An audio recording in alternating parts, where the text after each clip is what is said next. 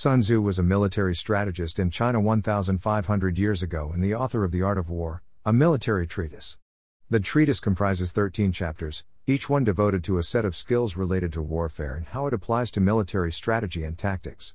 The Art of War became a bestseller in 2001, and the book became so popular that the Oxford University Press had to print 25,000 extra copies. For more than 1,000 years, military strategists have followed the teachings of the book. Here are some precepts gleaned from the book. 1. To lower an enemy's guard, you must act in the open, hiding your true intentions.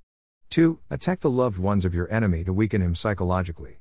3. Encourage your enemy to expend his energy in futile quests while you conserve your strength.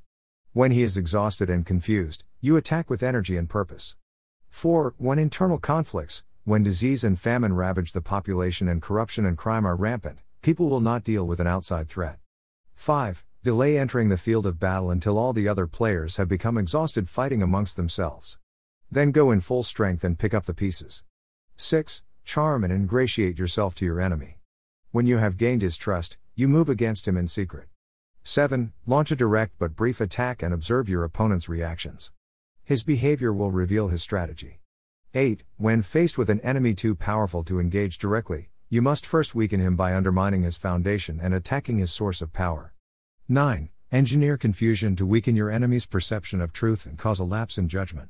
10. Disrupt the enemy's formations, interfere with their methods of operations, change the rules in which they are used to following, go contrary to their formal training. 11. Hide behind a fool, a drunk, or a madman to create confusion about your intentions.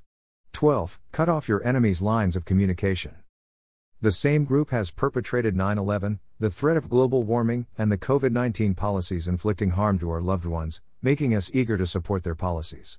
The war in Afghanistan and the numerous regime change wars since the 1950s, our open borders, and our rigged elections have undermined our democratic republic.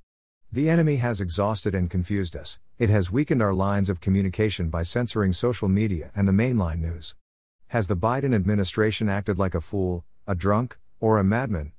The time has not yet come for their final attack as they sit back, observing the chaos and division among us.